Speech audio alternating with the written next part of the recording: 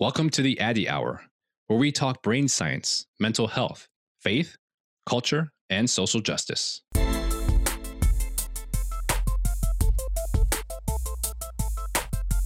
Having attended one of Dr. Addy's town halls, I can tell you that it's vital information for anyone living in America right now.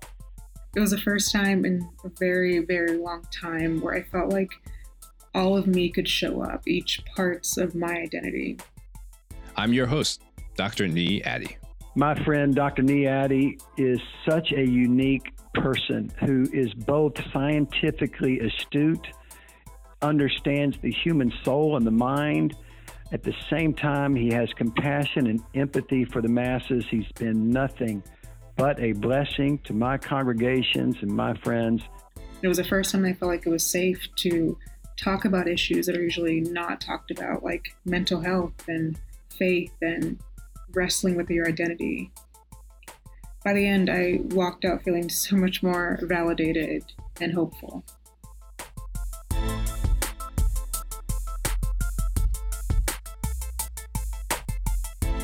Well, welcome back to another episode of the Addy Hour. It's my privilege, of course, to be able to continue hosting these conversations. And today I'm absolutely honored to be able to host former Congressman Patrick J. Kennedy for a conversation about mental health, about politics, and about advocacy. So obviously this is a name that I'm sure is familiar to all of you as listeners, but I want to give due diligence and do a little bit of introduction for Congressman Kennedy as well. So during his time in Congress, Patrick J. Kennedy was the lead author of the landmark Mental Health Parity and Addiction Equity Act, also known as the Federal Parity Law, which requires insurers to cover treatment for mental health and substance use disorders with no more restrictively than they would for treatment for illnesses of the body. As founder of the Kennedy Forum, he now unites advocates, policymakers, and business leaders to advance evidence-based practices and policies in mental health and addiction. In 2017, he was appointed to the President's Commission on Combating Drug Addiction and the Opioid Crisis. He currently serves as co-chair of the National Action Alliance, specifically for the Suicide Prevention's Mental Health and Suicide Prevention National Response to COVID-19, and he serves as co-chair of the Bipartisan Policy Center's Behavioral Health Integration Task Force. So someone who has been about this work for a very long time. I did mention to the congressman before we got on the air that I had the privilege of actually hearing him speak at an event back in 2014 here in New Haven, a global health and the arts event, and I was struck by just his candor in sharing his story and really trying to move things forward. I will also say that on a personal note, it's been just a joy and an honor for me to see the ways that he's continued to be about this work on so many different levels, really addressing things like stigma, of course, thinking about policy, also thinking about access to care, insurance, but then also tying in and making sure that we have an understanding of what happens in mental illness and understanding the brain and really having research to move that forward. So I'm absolutely honored again to be able to welcome former Congressman Patrick J. Kennedy to the Addy Hour. Thank you, Dr. Addy. It's a pleasure to be with you. And I just want to thank you on behalf of all my fellows who have benefited from professions of psychiatry and psychology for all you've done to try to face the challenge that we're facing as a nation by dedicating your careers and your mission to really helping people, not only on a medical level, but just really help them, build back some agency and reclaim their lives and no longer kind of be marginalized because society would do that to them ordinarily. Mm-hmm. And so thank you so much. You do have a spiritual dimension to your job, which is underappreciated because when you're restored to physical well-being, the transformations to your family and community are so enormous, but that's not often appreciated in the work that you do. So thank you for that. Oh, of course. And thank you for those kind words.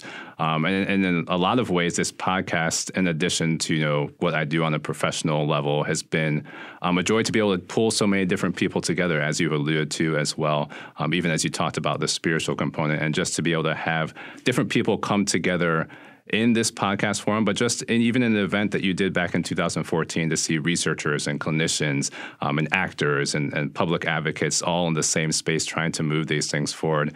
So I know we're complimenting each other here, but I think it's just important to acknowledge how important that is in terms of really trying to move things forward. And it's just an honor to do that.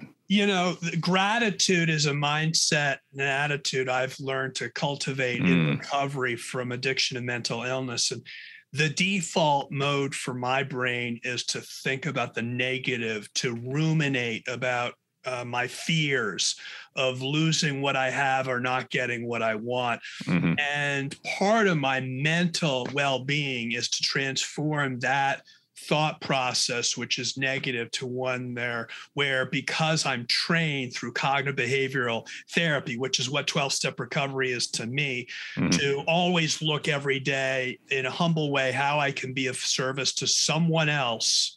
That gets me out of my own self-centered thinking. And so I want to say that this is not out of some pure adulation or sucking up to you. I just want to really point out to your listeners that this is about living life differently. And it saves us to be trying to be open to other people. And so I was grateful to be invited to be on this. Oh, of course. Of course. And that's so well said. And I appreciate even the way that you've already just started to take us on your journey and to show us the importance of that as we walk through those different aspects and have that different approach and that different mindset, all the things that we can do with cognitive behavioral therapy and how important that is for us as we're walking through these journeys. So I'm already appreciative of I knew you'd be able to bring that level of candor and insight, and grateful that you've already even started to share that in this moment. And even to follow up on that, as my listeners know, I always like to start out, and you've done this already, just checking in and seeing how people are doing in the midst of everything that we're continuing to experience as a society. Obviously, there are so many things that are going on at this point in time, even as we are in the middle of the hearings around the January 6th situation, all the things that we're continuing to walk through just as we continue to navigate the pandemic, as people are still getting sick, as we're experiencing, tragic situation after tragic situation. But then as we also have reasons for hope in the work that we do, as you've alluded to, and just the joy that we can have from being in community with one another. So that was a long-winded introduction, but just to say, I wanted to start there and see just how you're doing at this point in time. I appreciate that. So I really feel the biology in my brain is what is where I sink or swim, because I really feel overwhelmed throughout the week here and there. But because of that issue of cognitive behavioral therapy, because I know that feelings aren't facts, but in recovery, I know that I used to drink and drug over feelings, even though they're not facts. So I learn in recovery to take a gratitude list of all the great things in my life, because I have to do a reality check. Because even if with everything, as you said, is so unhinged around us in the world today, and we're really off kilter, in my view, in our culture, society, just in large, the toxicity of our political culture, the obviously existential crisis of our environment, these shootings, the feeling of safety, all jeopardized. Very big issues that could really sink anyone. The key here is, how do I respond and react? That's how I'm taught in recovery, is now what's going on, how do I react to what's going on? And I do it by then talking about, like you said, the hopeful things. My 4-year-old came into my bed this morning and put his hand on my face, that, the fact that he's so affectionate. I lay there and was just soaked that in, because it was one of the best parts of the day. Yesterday, I got to give him, in a mop up bin where you put all the water to do the mop. I fit him in. He fit into this bin of water. Wow. And had a bubble bath. And it was just, That's great. Just thought to myself, I can see that as a joy today. And that relieves the tension and the stress of having to kind of ruminate about all that's going on in the world that I like every other American and anyone else in the world, I could easily get carried away by. Mm-hmm. Well, such a helpful perspective and great stories too. And, as someone who is also a neuroscientist, I'm also, I'm resonating with what you're saying about the brain and thinking about all those aspects as well. And even topics that we've talked about, even just our interactions with our family members and what that does to our brains and the oxytocin that gets released. And as you said, that just helps us kind of move through. And even as you're so proactive about that mindset shift and really using that to move through. So I appreciate that. Dr. Addy, I love the neuroscience because I read The Dopamine Nation by one of your colleagues out in Stanford, talk about how, we're constantly in our society trying to push all the buttons to flood our brains with dopamine. And another way of saying is we're engaged in kind of addictive behaviors to try to feed our feeling of anxiety, to medicate that. And you can do it beyond just drugs and alcohol. I mean, I'm in recovery from active use of drugs and alcohol, but I can feel those dopamine receptors by, quote, acting out in any number of the 7 deadly sins, because they give me a short burst. But in that neuroscience story, it shows me that I have a hangover, whether I have drank too much or drugged too much or act out too much on any number of the dopamine stimuli that I could try to use to self-medicate. Anyway, what I'm saying to your audience is that understanding the neuroscience really helps me think about this more than just as a philosophical issue. It explains why I want to be in recovery, because that is actually makes me feel better, right? And I love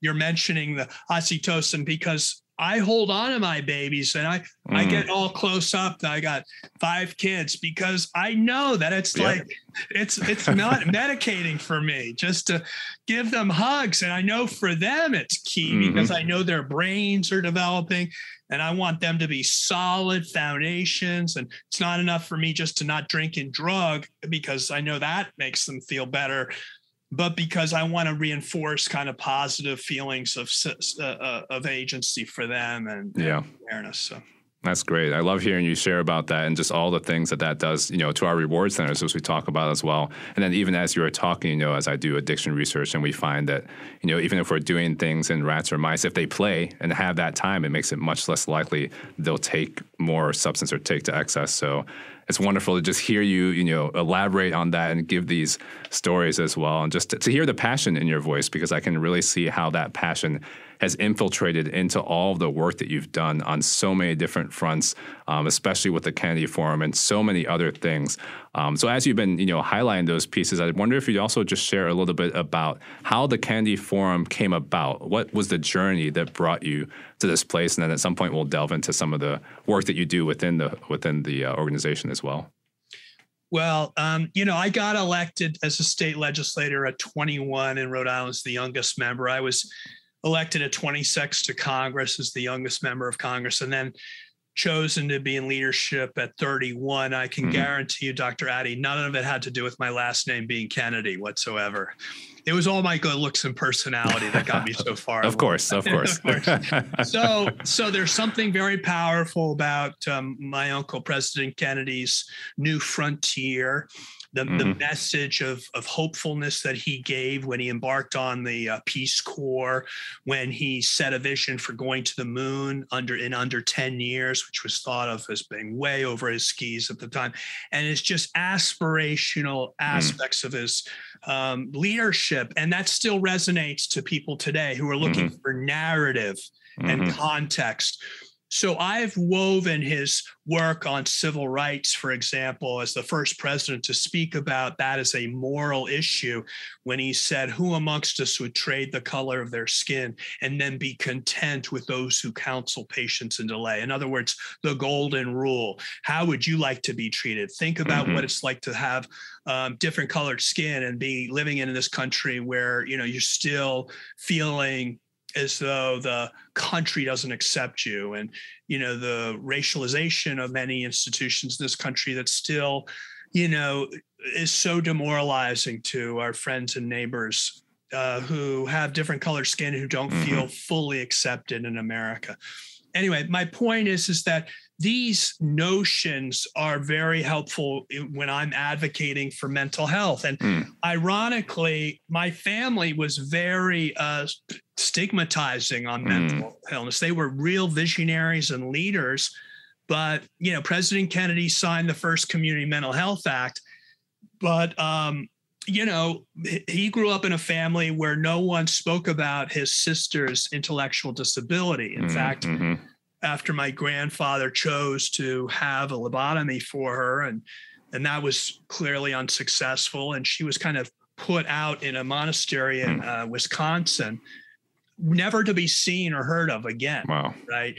That shame was so palpable in my father's life, and then thankfully my Aunt Eunice, finally got the approval from her brother to speak about it openly after he was elected president.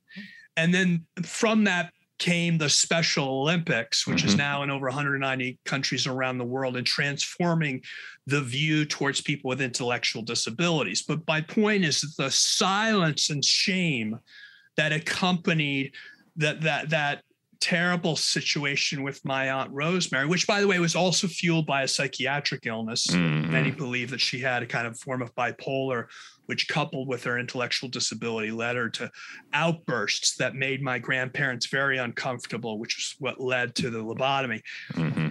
It's about talking about this in a way that isn't stigmatizing. And, when I did mental health and addiction, that was very, shameful in my family. My mother suffered from profound alcoholism and depression. My father self-medicated. He was traumatized by his brother's assassination, his murders. I mean, but it was still that way, and my father's a very forward-thinking guy, but it was hard for him to get past his generation's view of mental health and addiction as a character flaw, as opposed to a chemistry issue. And I found that in the course of my advocating, I was trying to break the shackles of living in that silence and the imprisonment, because not only did I suffer from these illnesses, as I said, my whole family did. And there was something I knew I had to do. And by the way, I didn't choose to do this. The guy that I was in drug rehab with sold his story of being in drug rehab to the National Enquirer, which outed me. And Dr. Addy, that ended up being the best thing that ever happened to me in my life, because instead of making this a closely guarded secret, when I got to Washington, I had already been outed. So I could put my name first on a bill that said mental health ought to be treated the same, because unlike my colleagues who are much more senior than me, who could have been the sponsors of that bill, none of them wanted to answer why they were a sponsor of a bill that had both the words mental and addiction in the title. Because, of course, press would naturally ask, well, have you had any of these issues in your life? No one else wanted to answer them. But because I was a Kennedy, I was exposed early. I hated it at the time, but it ended up being one of the best things that ever happened to me. Wow. That's amazing to hear the backstory for that too. Because even as you were talking, I was, because as you talked about the stigma kind of being pervasive, what it was that really helped you push through that to say that there needs to be a shift. And it sounds like there was some, I don't know if serendipity is the right word, but that not that you wouldn't have wanted to, but that there was a situation that allowed you to step into that. And so I really, applaud you for making that shift. And as you alluded to, it's not that others wouldn't have been navigating that as well. I mean, if we think about our current statistics, 1 in 5 who are living currently with a mental illness. So when we think about people in government and politics, that includes all of us. So for you to really be able to take that step and move it forward, I think is so important. Would you say you've seen shifts in the perspective amongst, when you were in Congress, amongst your colleagues for moving that forward? Because I can, reading through kind of the process of it and anticipating, I'm sure that there was pushback with that along the way as well. So what was that process like, and what have you seen shift over time? So because these are chronic illnesses, just because I went to treatment at 17 didn't mean I was done. I constantly grappled with this. And of course, I still tried to keep it secret. Because of course I assumed, even as the champion of parity, that I was supposed to be better, right? I was supposed to be okay. And of course, our healthcare system never treated my illness the way it does my asthma, which is a chronic illness and needs constant attention. It just is a kind of acute episodic treatment system, right? That doesn't reimburse for the chronic care nature of these illnesses.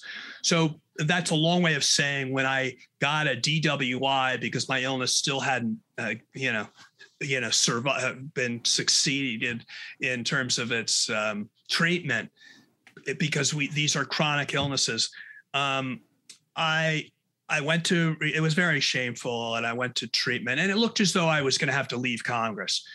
I got a lot of letters from colleagues telling me, that they were pulling for me, which really, folks that I had never talked to before when I was serving with them. When I got back from treatment, I went and visited many of them to thank them. And it was the first time I'd ever had them tell me about their own challenges. And then I realized I was in a unique place because I was the only one who had mental illness and addiction tattooed to his forehead, because I was the only one of their colleagues that they knew. When in fact, now I had the opposite benefit. I had the eyes on the fact that so many of my colleagues had similar challenges in their own lives and in their families' lives that none of the other ones of them knew about. Right. But I had that secret perspective, which I kept secret because they asked me to. But I met a lot of my colleagues, and some of them who told me very harrowing stories about their own family's mental illness and addiction voted against our Mental Health Parity and Addiction Equity Act. And I never outed them or challenged them on it. I did talk to them later on. I said, how could you have voted a no on that bill? I thought you told me about, suicide in your family, your daughter's eating disorder, and so forth. And they said, well, Patrick, I don't come from the same part of the country you come from. I come from the buckle of the Bible Belt. Your constituents may be all right reelecting you, but I can't be sure mine would reelect me if they knew. And then they said something even more powerful. They said, frankly, when I think about it, if my child ever felt that they were exposed, I can't be sure what they would do. Which, of course, the end of that sentence is, I can't be sure whether they wouldn't take their lives because of the shame of these illnesses. So, I mean, that still shows you that we made progress, but there's still a lot of caveats to that progress. I also tell people, like, we passed this law, but it wasn't because everybody woke up one day and said, oh, wouldn't it be a good thing that we cover the brain like we would every other organ of the body? We passed this law because Chris Dodd was a friend of my family's, and our bill in the House was the better of the two bills. And I got Chris to pass our bill, HR 1424, by writing the whole Economic Stabilization Act of 2008, which is the toxic asset relief program. In other words, the $700 to $800 billion bailout of Jamie Dimon and all the big bankers that got us into this mess in the first place with our meltdown and banking crisis in 2008. That's how we got the parity bill passed. So when George Bush signed the parity law, he was really signing it because it contained the provisions to get our country out of getting into another financial Great Depression. He wasn't signing it because it mandated coverage for depression.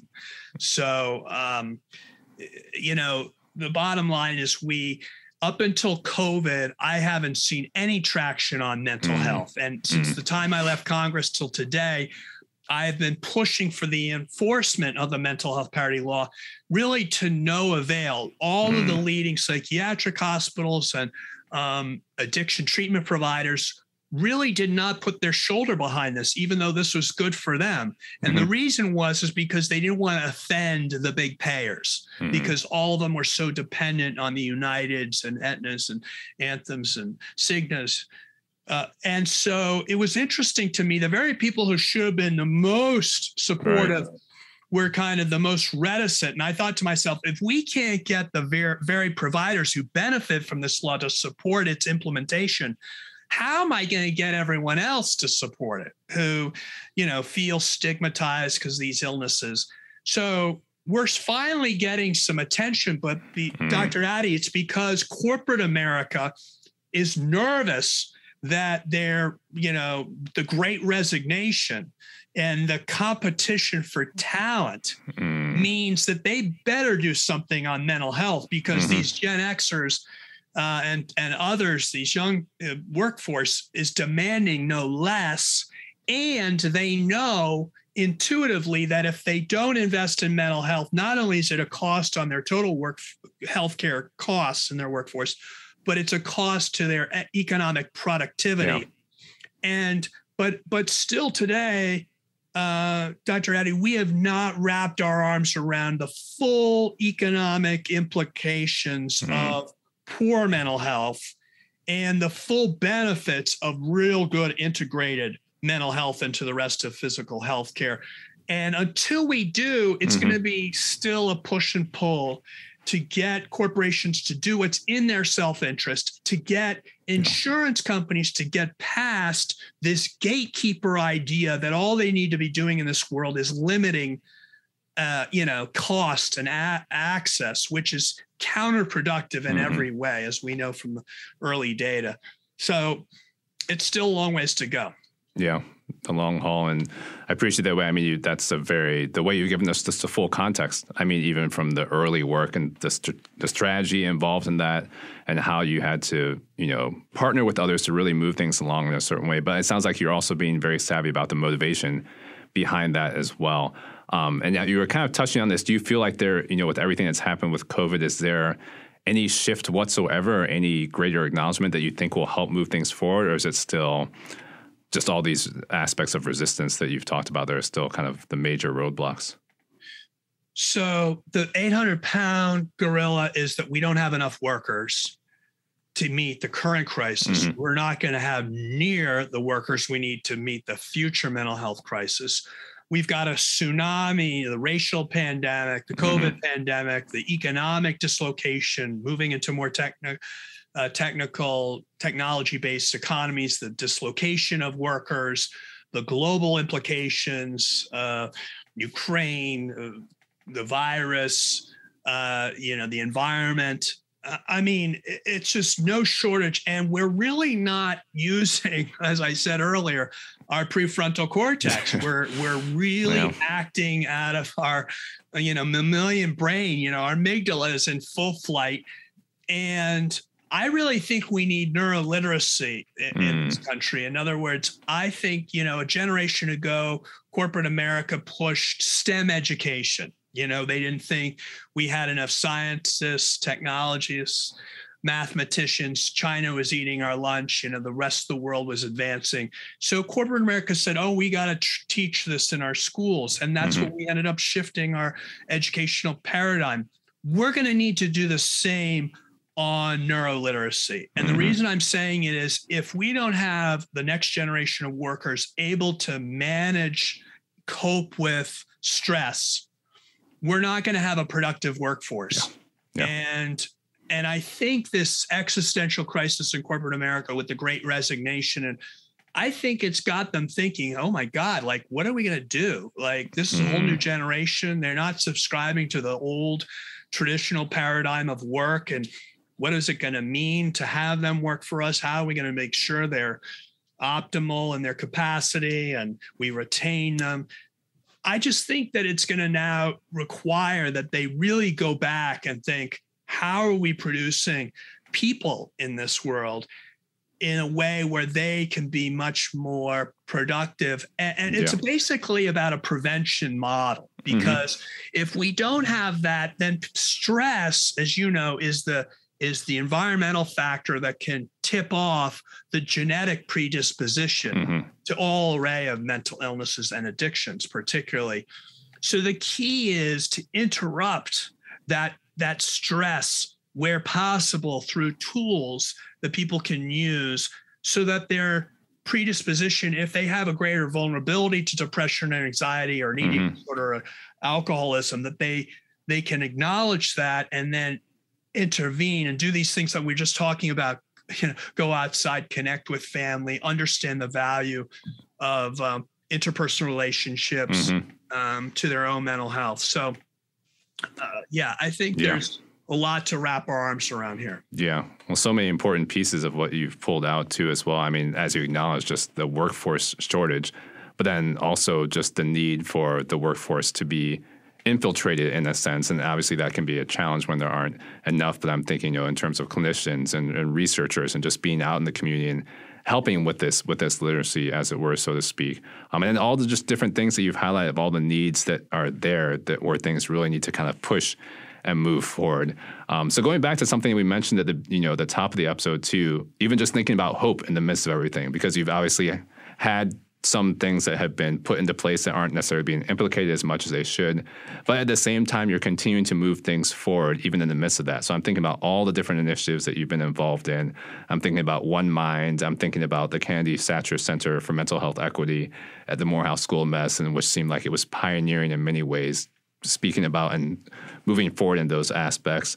I'm thinking about the work that you've been involved in and all that's going on with the WIT and the United Behavioral Health case as well. So I'm wondering, even in the midst of the challenges, how do you see hope in the midst of what you're trying to do in some of these efforts? Because I've also heard you say things like, and you've alluded to that here, that we need to get to a new normal. So how do you balance those two? I guess it's a little bit of a personal question, but also a little bit of a programmatic question in terms of how you just go about this work on a day-to-day basis with all that needs to be done. Well, I get on my knees in the morning. I try to humble myself and think about what my greatest purpose and utility is.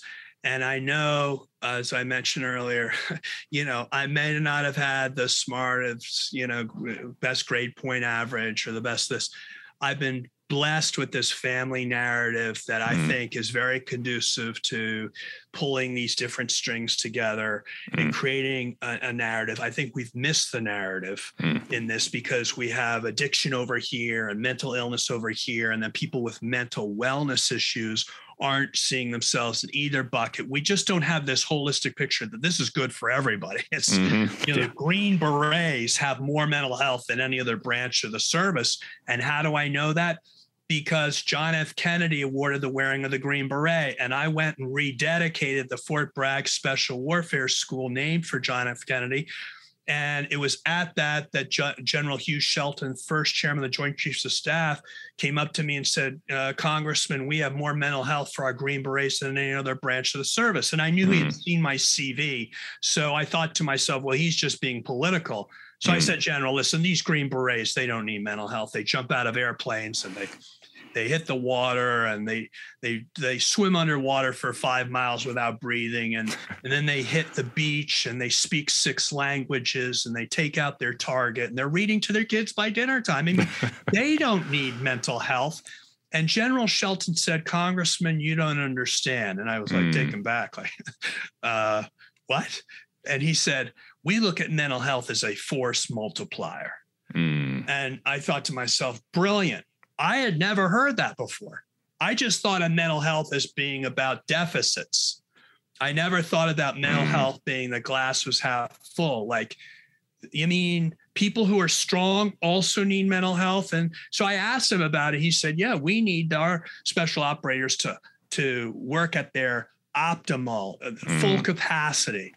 And so I was like, that makes sense. And my point is that and then my family history of civil rights got me this perspective, like when David Satcher, who I'd worked with when he was Surgeon General, was the first Surgeon General to do a mental health report, called on me after I left Congress, said, do you want to be part of Morehouse School of Medicine? I mean, first I had to say yes, because David Satcher was in jail with Dr. King amongst a lot of young student protesters at the time. And to my view of growing up, they're part of our founding fathers. They're the ones who lay the groundwork for a modern day America, where we passed the Civil Rights Act, Voting Rights Act, Fair Housing Act, Fair Employment, all of which laid the ground for progress in this country, for more Americans to be included in the circle of opportunity. And as opposed to us just being an elite selective society of just a few people who had all the power. So I said, yes. That was, 10 years before George Floyd. Mm-hmm. I had no idea, because as most white Americans, like, this thing that we now saw with George Floyd was happening every single day in America. We didn't have it captured on video like it was so painfully captured when George Floyd was killed. And since then, there's been 229 additional Black people who've been killed at the hands of police since George Floyd. I only know that, I tragically to say, because I've been pulled into Morehouse because of Dr. Satcher, his relationship with my family, my relationship with him, to have a little bit broader perspective than I would have otherwise. And so I've been the one who's learned about what is vicarious trauma. And when others tell me, it's like seeing your family members killed routinely on television and these photos because of the color of their skin, and I have to go into my closet, one of my friends said, and take out all the hoodies in my closet because I'm worried my son is going to be killed. I'm saying to myself, that's not my experience. And then it dawns on me, I have a moral obligation to do everything I can, because if that were me, I can't imagine the rage that I would have if my family members were constantly stopped because they were suspected of committing some type of crime, because that's how we've racialized our criminal justice system. In any event, all of this, Dr. Addy, is not out of my personal choice. I have been born in an environment that has worked on me and shaped me, which I owe my, existence to. So when I think about what do we need to do, I think about trying to tie this together as a modern day medical version of civil rights. Because if you think about it, mental health is separate and unequal. And you think about people who suffer from mental illness, marginalized. And by the way, like Black people, shot inordinately during emergency response vis-a-vis the general population. And like with communities of color, also incarcerated at much bigger numbers, right? Than So you've got a lot of the same dynamics. I never would have made those connections had I not had my life experiences. So when I say I get down on my knees, I think about, well, what's my job? It's to move with what I've been given. And I've been given these ways of looking at the world, which help me, in my view, advance this advocacy. And by the way, I can advance it because I got this family name. I've got connections to the corridors of power. I can bring attention, and I don't have to feel diminished because I also have depression and anxiety. I also have drug addiction. I don't have to. Whereas if I didn't have my last name, maybe I wouldn't be so racing to the door to be an advocate, because let's be honest, if people were just to look at me as someone who's in recovery from a mental illness or addiction, I could easily be dismissed.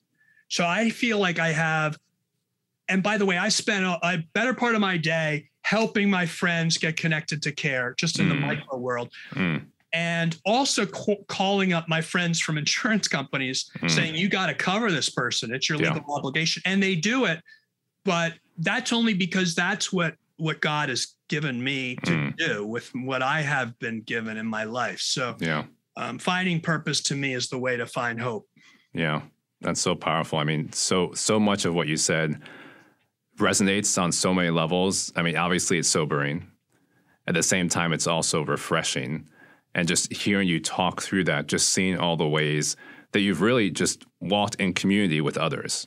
So it sounds like you're not coming in saying that you have all this understanding already, but you're partnering with people who are trusted, who are colleagues, who are friends, even as you talked about Dr. Satcher, and learning from people's experiences, and just the way that you have been able to incorporate that and get that level of understanding. Granted, you didn't walk through it yourself, but just even as you related to the rage that you would feel if you were in that similar situation, I would say that's so important that even as you're sharing, I'm still kind of just processing and taking in all of the passion that's there and the ways that you've really been adamant about putting it into practice and making sure that it's something that can really help us shift and move how we go about these things on a day-to-day basis. So just again, gratitude for the ways that you've acknowledged the role that you have, the opportunity that you have in walking alongside others to really make sure that comes to fruition in so many different ways. Yeah, no, I mean, of course, I've voted against Defense of Marriage Act. I was signing on everything, civil rights, LGBTQ.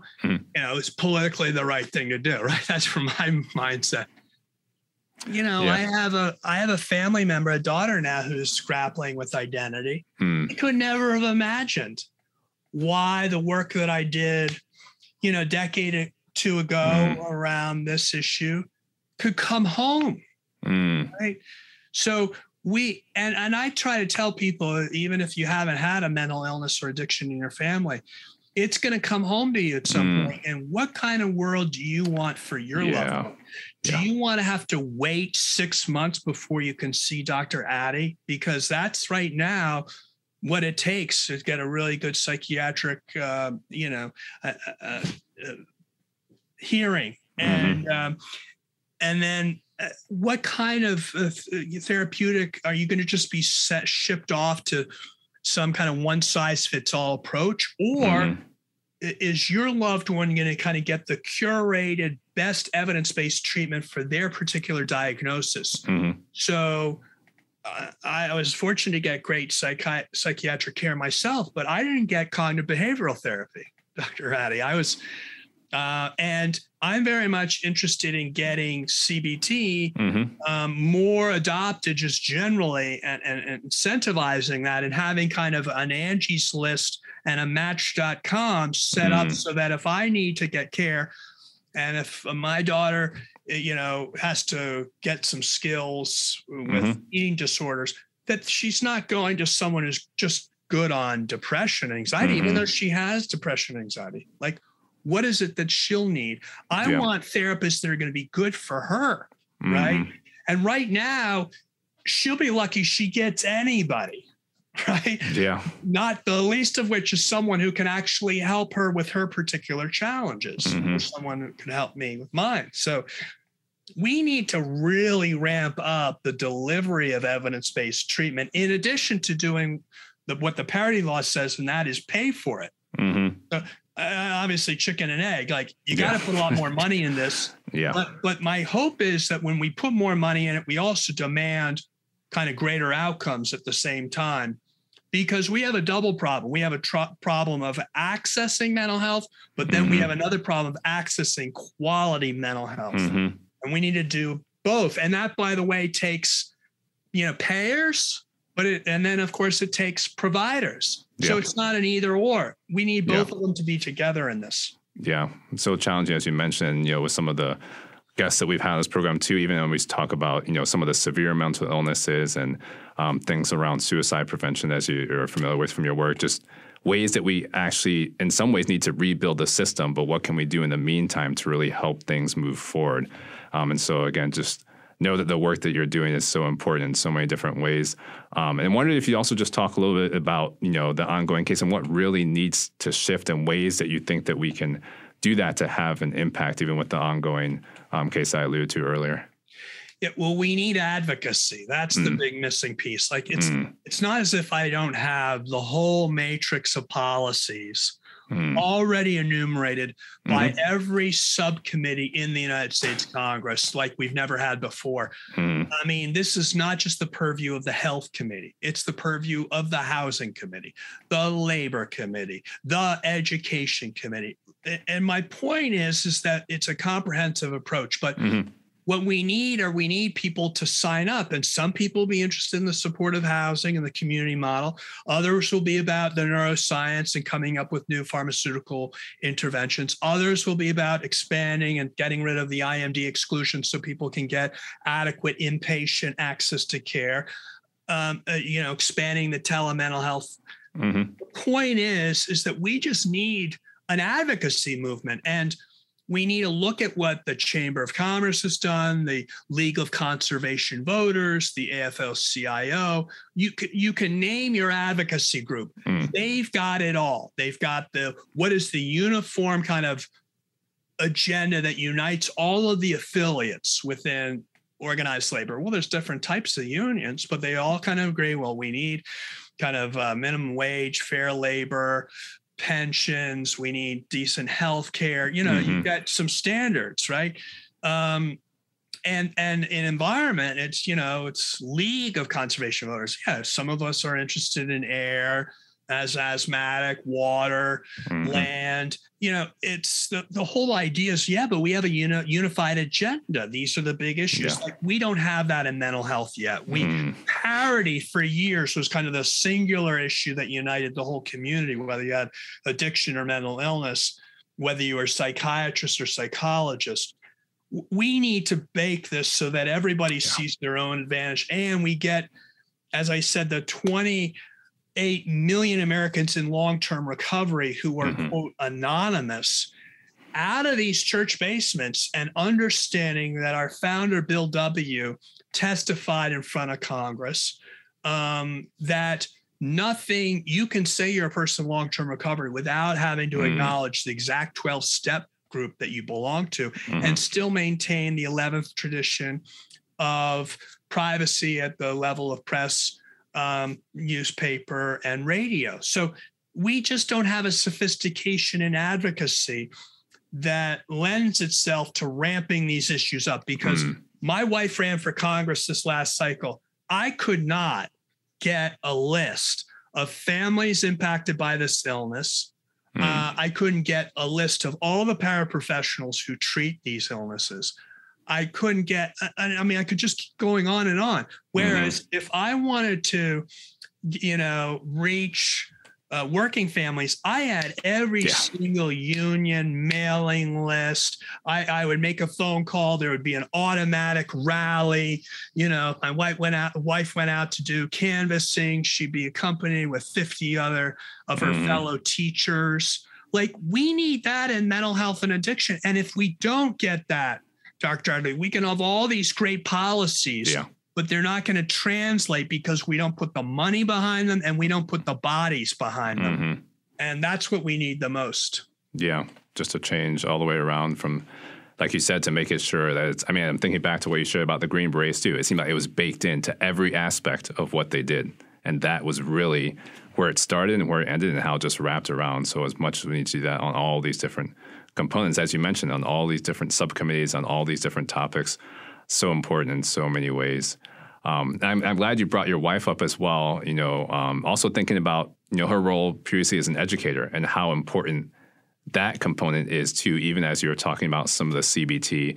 I have some clinical psychology colleagues who've talked about how they love to see some of those principles integrated into the schools from day one so that people would have these skills being taught within that system and have these skills to approach things. Because even as you mentioned, these are not, you only need these if you're starting to navigate a mental illness, but these are life skills, mental wellness that we should be incorporating. So I'm wondering, in the work that you all have done, even the work that your wife has done, how is that perspective in terms of thinking about education and some of the challenges around mental health and what needs to happen there? How has that perspective also impacted the work that you've been doing? Well, if you think about it, you got all these point source solutions for obesity or sleep or what have you. We basically need a learning management system for life where we kind of like the internet model. We understand how the whole thing works. We know how to do, Google, and we know how to do. We need to have. Now, some of us may have, how do we overcome these delusions? And, frankly, people with psychotic disorders, there is, cognitive behavioral therapy on how to, and there's even with suicide ideation. It's not just simply a matter of depression. And I know John Crystal and others at Yale have been really formative in this. It's about a particular type of impulse control that you can actually do cognitive behavioral therapy around and actually reduce the suicide rate in this country. And yet we don't use that, especially when we have people come get admitted in ERs for suicide ideation. We don't immediately say, hey, by the way, there's this program where you can dramatically reduce the likelihood of you ever dying by your own hand, because now you will have the tools necessary when you feel that desperation to not act on it. And if you could get the results in cancer that you can get in mental health by adopting these evidence-based, I mean, it'd be a no-brainer. Plus, we'd be paying for it, Dr. Addy. We have greater therapeutic interventions that could make a bigger survival difference than all of these other medical, services that get reimbursed to oodles of dollars to pay for those. So, and only move the disease burden on the margins, right, compared to what would happen in this space. So I would say that I really believe we need to understand kind of at a basic level, what's the handbook in life? How do we understand our brain, how it works? How do we maximize our own challenges? And by the way, that could apply to personal relationships for some. It could apply to drugs and alcohol for others. It could apply, to workplace issues, or it's the mechanisms that are the same, no matter what your choice of what's your bedevilments, right? And that's why the 12-step program generally is worked across gambling and narcotics and alcoholism and obesity and all, because the principles are what are universal. We need to embed that kind of principles in a learning management system that allows you to customize, if you will, those principles for you in your own life. So you learn how to break that default thinking as it applies to you. Like everyone's always after me, or they're all trying to get me, or I'm full of resentments. Well, let's think about how to dismantle that, because it's taken me offline from being able to achieve what I want to achieve. If Americans love looking better, feeling better, why not make this the thing that we want? Yeah. Because if it's happiness we're all for, right? Fulfillment, contentment, the best way to sell that is to make that sort of uniquely American consumerism apply to how do I become a better consumer for my own mental health? So that's how I would think about it. And of course, in education, you've got that universal public health approach. So you're not trying to play catch up down the line when I'm in my 20s trying to get recovered from addiction. If I had earlier on, been equipped to be more aware, I wouldn't let myself constantly be kind of deluded into thinking that I still have got this, like I can still manage my life, which is what is the great unifying factor of all people with addiction and mental illness, is that they think they're not as bad as they really are. It's that denial that we talk about. But education's where we could lay the foundation for a really strong future on mental health. Yeah, I wholeheartedly agree. And as much as we can set those foundations and put those things in place, and more that people like you and hopefully people like me and others are partnering to really make sure that really becomes embedded in our education, our framework, and our mentality. And I'm grateful, that some have started to speak up about it. But again, there's so much more that we have to do around that front as well. But it's so important, as you've enumerated. And again, just thinking about even what you're doing with some of the initiatives, even like One Mind, and making sure that there's opportunities for the research to be done, but for people to be able to go out and to talk about that research and make sure that it's embedded in everything that we do. I love the basic science of One Mind, which is basically if you take neurodegenerative disorders, which are such a big challenge, Parkinson's, Alzheimer's, and the like, and you look at all the affective disorders, depression, anxiety, addiction, and the like, you would think that, well, if you study the signature wounds of war, traumatic brain injury and post-traumatic stress, which you could get the defense establishment, and by the way, define as a national security issue, which would then generate the kind of federal investment that you wouldn't be able to get if you just defined it as a kind of a medical issue, right? You could get the world to get behind these global data sets that allow us to track various interventions, because the brain is the most complex organ of the body. In order to decode it, you need data on the size that you've never seen before. Yeah. And ironically, back to this narrative piece, JFK did the race to space. That's when we needed supercomputers. That's when they first started. Today, it's the race to inner space that is the big new frontier, right? It's discovering the galaxy of neurons in our brain and understanding therapeutic interventions that can save someone with ALS to someone with debilitating OCD. And by the way, if you're studying Parkinson's, you have to understand the dopamine response. So you have to understand depression. Who would imagine a neurodegenerative illness could also be a big point of interest for people with affective disorders. In other words, we're all in this together. Yeah. And I just think that the space station concept where the world sees its kind of combined interest would be a great kind of, because for us to be saved in America, we need to get the Chinese online with data on as far as brain, and we need Australians and the Europeans, Latin Americans. I mean, we really need to worldwide be global in our approach, and we have the super computing capacity like never before, so we could really start to understand this and get real solutions. But we need a narrative, and that's what we've been missing. Yeah, fully agree. The narrative and the community working together. Right. Which is so important. And again, something that I've definitely seen in your work on so many different levels as well.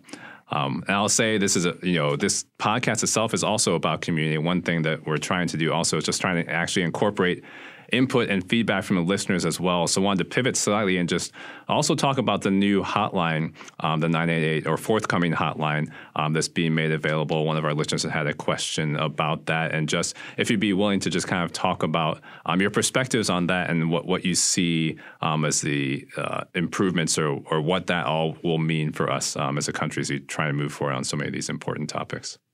Well, as you know, our criminal justice system has been the default for a lack of a mental health system and addiction treatment system. So we end up incarcerating people because we don't give them the interventions for their mental illness or addiction. And as you know, we incarcerate a greater percentage of our population than any other free industrialized nation in the world. Yeah. So the indictment is actually on our justice system, that it's not working. It's not keeping us safe. There is 75% recidivism from state prison within 5 years, 50% within 2 years. A majority of violent crimes are committed by people who already been in prison. Like we should just look at this thing and think of, well, where do we want incarceration? We want incarceration to protect us. But outside of that, what do we want? We want to be making sure that we treat people with mental illness, we treat people with addiction, and in the 988, we're in the first opportunity to really seek fundamental reform in this paradigm, because instead of the police officers showing up, which, as I mentioned earlier, if you have a mental illness or you're a person of color, you're more likely to be shot and have a much obviously poorer response. Let's think about how this 988 you could have in communities of color, someone show up that looks like the community they're coming from. You could have someone show up who's not only someone looks like the community, but knows the situations in terms of, if it's a person with mental illness, knows how to de-escalate and provide the right intervention so that, one, they don't get a criminal record, and therefore they're able to recover, because it's easier to recover if you can still get a job because you don't have this conviction sitting over your head. Wouldn't it be great to get pre-adjudication and all that. And by the way, some of these service courts, like mental health courts, drug courts and the like, are already showing the value of this. In Rhode Island, I was really proud to be part of expanding the veterans courts. So in the wake of Iraq and Afghanistan, we had second highest percentage of our Guard and Reserve war police units, military police, and they all came from Rhode Island's municipal police academies and organizations. And what happened was when they came back from Iraq and Afghanistan, they found themselves showing up at incidences where they were arresting the very fellow officers they had just served in Afghanistan with and in Iraq with, who were suffering from the untreated impact of post-traumatic stress. And so, of course, it was bothering them this was happening. Yeah. And why should we be locking up one of our freedom fighters, one of our veterans, because we didn't adequately take care of their, quote, invisible wounds of war? But frankly, as you know, our response to the, quote, invisible wounds of war has been invisible in many respects. We've tried to ramp up in the years past, but we've been playing catch up with 22 veterans dying each day at their own hands. So my point is that we need a different emergency response. And if we have a different response, we get different outcomes down the line. So why not try to train that up? Now, to do this, you have to build out a whole continuum of care, which, as I mentioned earlier, we've so underfunded mental health all these years. We don't have an infrastructure to meet this need. 988, in my view, Dr. Addy, is going to show the pitfalls of our current system as being inadequate, because when we stand this up, everyone expects the number of crisis calls to minimally quadruple, just grow exponentially. And we don't even have the capacity to meet our current needs, let alone inviting people to use a 3-digit number as opposed to 911 to call for a mental health crisis response. And I just think the thing's going to fall down and implode on itself. And then hopefully that will spur us into action, and we'll say, oh my God, we were a little premature on this, or maybe we didn't get ourselves organized for it enough. And we'll do what we need to do to follow that up. So 988 is a big deal. Honestly, there's very little understanding of it amongst the local, county, municipal level officials that are going to be necessary to put this into effect. And so if they don't understand it, then, and if, by the way, there's no kind of really good technical assistance and how to, then what kind of system? Because, by the way, it's going to change from locale to locale, because some systems are going to have really good kind of maybe urgent care, or really good, the right number of people to answer the phone. But what about the people to show up to help that person? Are there enough of those people? And what about the places to go? So if you got a person answering the call, then you need someone to show up, then you need a place to go. Like, we need like the whole continuum, and different places in the country have different aspects of that continuum. And it's going to be a while before we do this right, but I'm glad at least that we're moving down this road. And in my view, this is the single biggest policy paradigm shift in mental health that we've seen since the parity law. In terms of its implications on the whole system. Yeah, that's saying a lot. That's saying a lot. But as you mentioned, I think it's the healthy perspective too, just to see where things are moving, but knowing that it will also likely open up things that also still need to be done. And so I appreciate you sharing that full perspective. And as you've been talking, as we've been going through this episode, I think this is also one of those episodes where hopefully it will facilitate and encourage people to actually look into things and actually do some homework around some of these topics too. I mean, so much of what you share is really about just education across the board and how we think about these topics and the work that you've been doing as well. So I hope that people will feel inspired by the journey that you've been on and what you've been doing so far, but also inspired to dig in themselves and to also look for ways to educate themselves, educate their community members, and to tap into some of these programs as well. But as we wrap up, any closing thoughts that you want to leave our listeners with? I mean, there's so many highlights and so many important things that you've pulled out in the conversation, but anything that you really want to leave folks with? I'd say, with COVID, we got real-time data on everyone today that got COVID, their comorbidities, and we've got a public health response. Our data on suicide, our data on overdose is 2 years old, and it's messy data, meaning it doesn't give us the information we need to make good policy decisions. We need to systematically really understand what data we need to track to get the right public health response, and also to align the financial incentives in our private sector system to pay for the value that comes from, for example, paying for supportive housing vis-a-vis inpatient psychiatric care, right? Maybe we really need to understand the social determinants of health as it impacts mental health, along with the impact of good therapy and good medicine and all of these other things and good providers. So I would just encourage people to lean in on this. This to me is the big, we've got a lot of big issues to solve, but if we don't solve the mental health piece, we're not going to get around the toxicity of our political culture.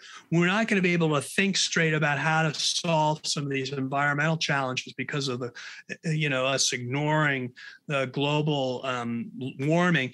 We're not going to be able to deal with all of these issues of racial pandemic and public health pandemic of COVID if we don't really get to be stronger in our understanding of ourselves and how we relate and how we communicate and how our brains work. So a lot to do, but I'm thrilled to be on your podcast and that you've got listeners that are interested in this. And please, I know we'll put in the links, some of the work that we're doing in case anyone's interested in being part of it. Of course. Well, Congressman Kennedy, thank you so much for your time, for all the things that you shared. I know me personally, I'm going to go back and re-listen to this because there's so many important gems that you dropped throughout this episode. And just, I just, again, appreciate the way you put things in full context, both in terms of things that have been put in place, but then also the work that needs to be done and where things have stalled. So I think, also speaking from a mental health advocacy standpoint, I think it's always important to hold both of those together as we try to move forward. And then I'm wrapping it up again, just thinking about the hope and just the importance of community, even as you talked about your time with your family and your kids. And I feel like hopefully for you, even in this conversation, it's been very generative in that sense. So I think this is also a representation of that, even on so many levels as we try to partner together in these efforts across our society. So thank you again for taking the time and for being here. Thanks, Nate. And I look forward to meeting you in person. Yeah, that would be wonderful.